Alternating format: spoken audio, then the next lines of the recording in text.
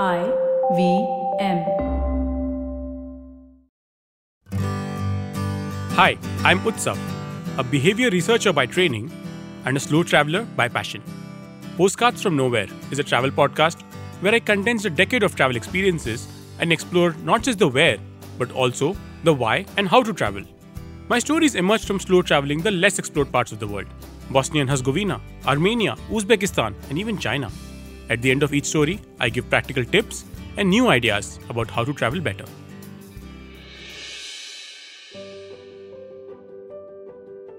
This week, we go on a tumultuous journey of a painting worth 2 billion euros and find ourselves in the Polish Temple of Memory.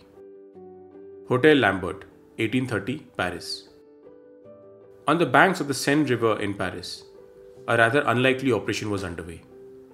From over 1500 kilometers away in Krakow, a consignment was being secretly moved to the city. More precisely, it was being moved for safekeeping in Hotel Lambert. It was not exactly contraband or even weapons that were being moved. No mutiny was being planned. No empires were to be overthrown. But in that consignment was a piece of art which is worth billions of euros today. A piece of art which was escaping a failed uprising back home in Poland.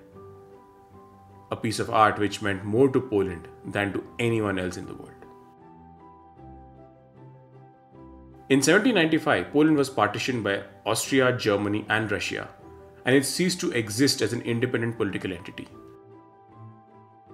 However, the Napoleonic Wars and Polish participation in the wars against Russia and Austria resulted in the creation of the Duchy of Warsaw in 1807. The Congress of Vienna brought the state's existence to an end in 1815 and essentially solidified the long-term division of Poland between Russia, Prussia, and Austria. Nicholas I of Russia formally crowned himself as the King of Poland on 24th May 1829 in Warsaw. Despite numerous protests by various Polish politicians, Russia had no intention of respecting the Polish constitution, one of the most progressive in Europe at the time. It abolished Polish social and patriotic organizations and its liberal opposition. It replaced Poles with Russians in important administrative positions. On 29 November 1830, a group of conspirators from the Warsaw Officers' School took arms from their garrison and attacked the Belvedere Palace, the main seat of the Grand Duke. The rebels managed to enter the Belvedere, but Grand Duke Constantine had escaped in women's clothing. The rebels then turned to the main city arsenal and captured it after a brief struggle. The following day, armed Polish civilians forced the Russian troops to withdraw north of Warsaw. Things moved quickly post that. Tsar Nicholas I was dethroned and a national Polish government was established. Victory, however, was short-lived. On 4th February 1831, a 115-strong Russian army crossed the Polish borders. The two sides fought a series of wars, but eventually Russia prevailed. On 5th October 1831, the remainder of the Polish army of over 20,000 men crossed the Prussian frontier and laid down their arms at Brodnica in preference to submission to Russia. Amidst all this was the question of the future of the valuable contraband. A significant portion of it was already looted by the Russians. The Czartoryski Museum is one of the country's oldest museums. Princess Isabella Czartoryska founded the museum in Puławy to preserve Polish heritage in keeping with her motto, the past to the future. The first objects in her Temple of Memory of 1796 were trophies commemorating the victory against the Turks at the Battle of Vienna in 1683. The museum's collections feature historical artifacts from the recovered treasures of the Wawel Cathedral, the Royal Castle, and other objects donated by Polish noble families. However, it was only in 1798 that Isabella's son, Prince Adam Jerzy Czartoryski, travelled to Italy and acquired the most precious part of the collection, Lady with an Ermine by Leonardo da Vinci. After failing to win the war against the Russians in 1830, he moved the entire collection to Hotel Lambert in Paris, including the Lady with an Ermine.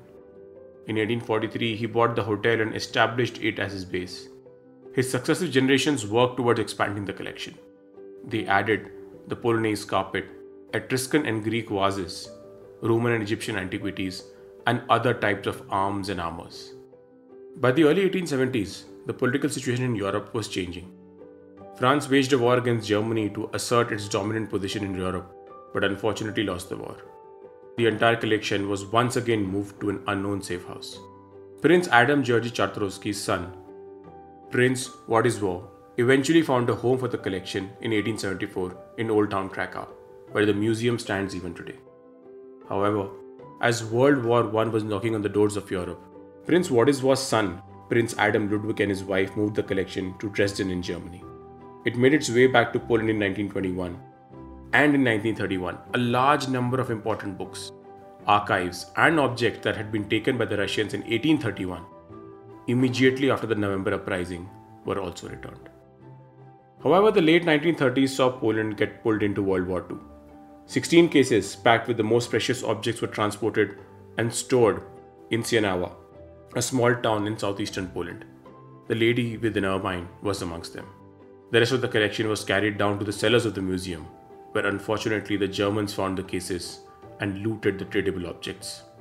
On January 25, 1940, the final selections of the 85 most important items from the museum were sent to Dresden, where Dr. Posse, acting on behalf of Hitler, decided that all the objects were to be a part of Hitler's own collection at Linz. In 1945, Dr. Hans Frank, German governor of Poland and the personal friend of Hitler, brought the paintings from Berlin for his own use. But when the Germans lost World War II and evacuated Krakow in January 1945, he took the paintings with him to his own villa. He was eventually arrested, and the Polish representative at the Allies' Commission for the Retrieval of Works of Art claimed the stolen paintings on behalf of the Czartoryski Museum. However, 844 artifacts were missing from the collection. The whereabouts of these works remains unknown to this day. In 2016, the collections and museum building were donated by Prince Adam Karol Czartoryski to the Polish nation.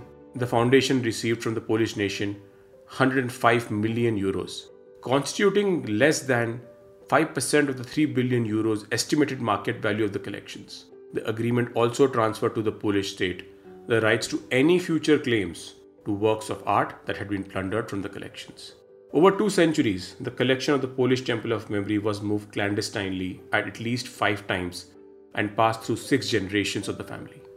At grave personal risk, a few hundred Polish people tried to protect the collection, including its most valuable artifact, Leonardo da Vinci's Lady with an Ermine, which is valued at around 2 billion euros today. But why? All through these 2 centuries was the issue of Poland as an independent nation, constantly being cut up by foreign powers and ruled by intolerant and ruthless czars. The question of the Polish nation was intensely debated all across Europe. It was a key topic at all major European peace conferences, at the Congress of Vienna in 1815, at the conference in 1919, and at the Yalta Conference and the Potsdam Conference in 1945. The collection of the Czartoryski Museum became the memory of the Polish nation. Through all its travails, the collection became a marker of what Polish nationhood was. It became an intangible cultural heritage for suppressed and often vanquished Poles. As we travel, we must remember that in the long history of human civilization, nationhood is a relatively new concept, and each nation needs to have an identity which it needs to build itself around. Just like the motto of Princess Isabella Czartoryska, museums are the past to the future. If you like this podcast, don't forget to check out other interesting podcasts on the IVM network. You can listen to us on the IVM Podcast app or ivmpodcast.com. You can also follow us on our social media. We are at IVM Podcasts on Twitter and Instagram. If you want to reach out to me, I am Utsav Memory on Twitter and YVTravel42 on Instagram.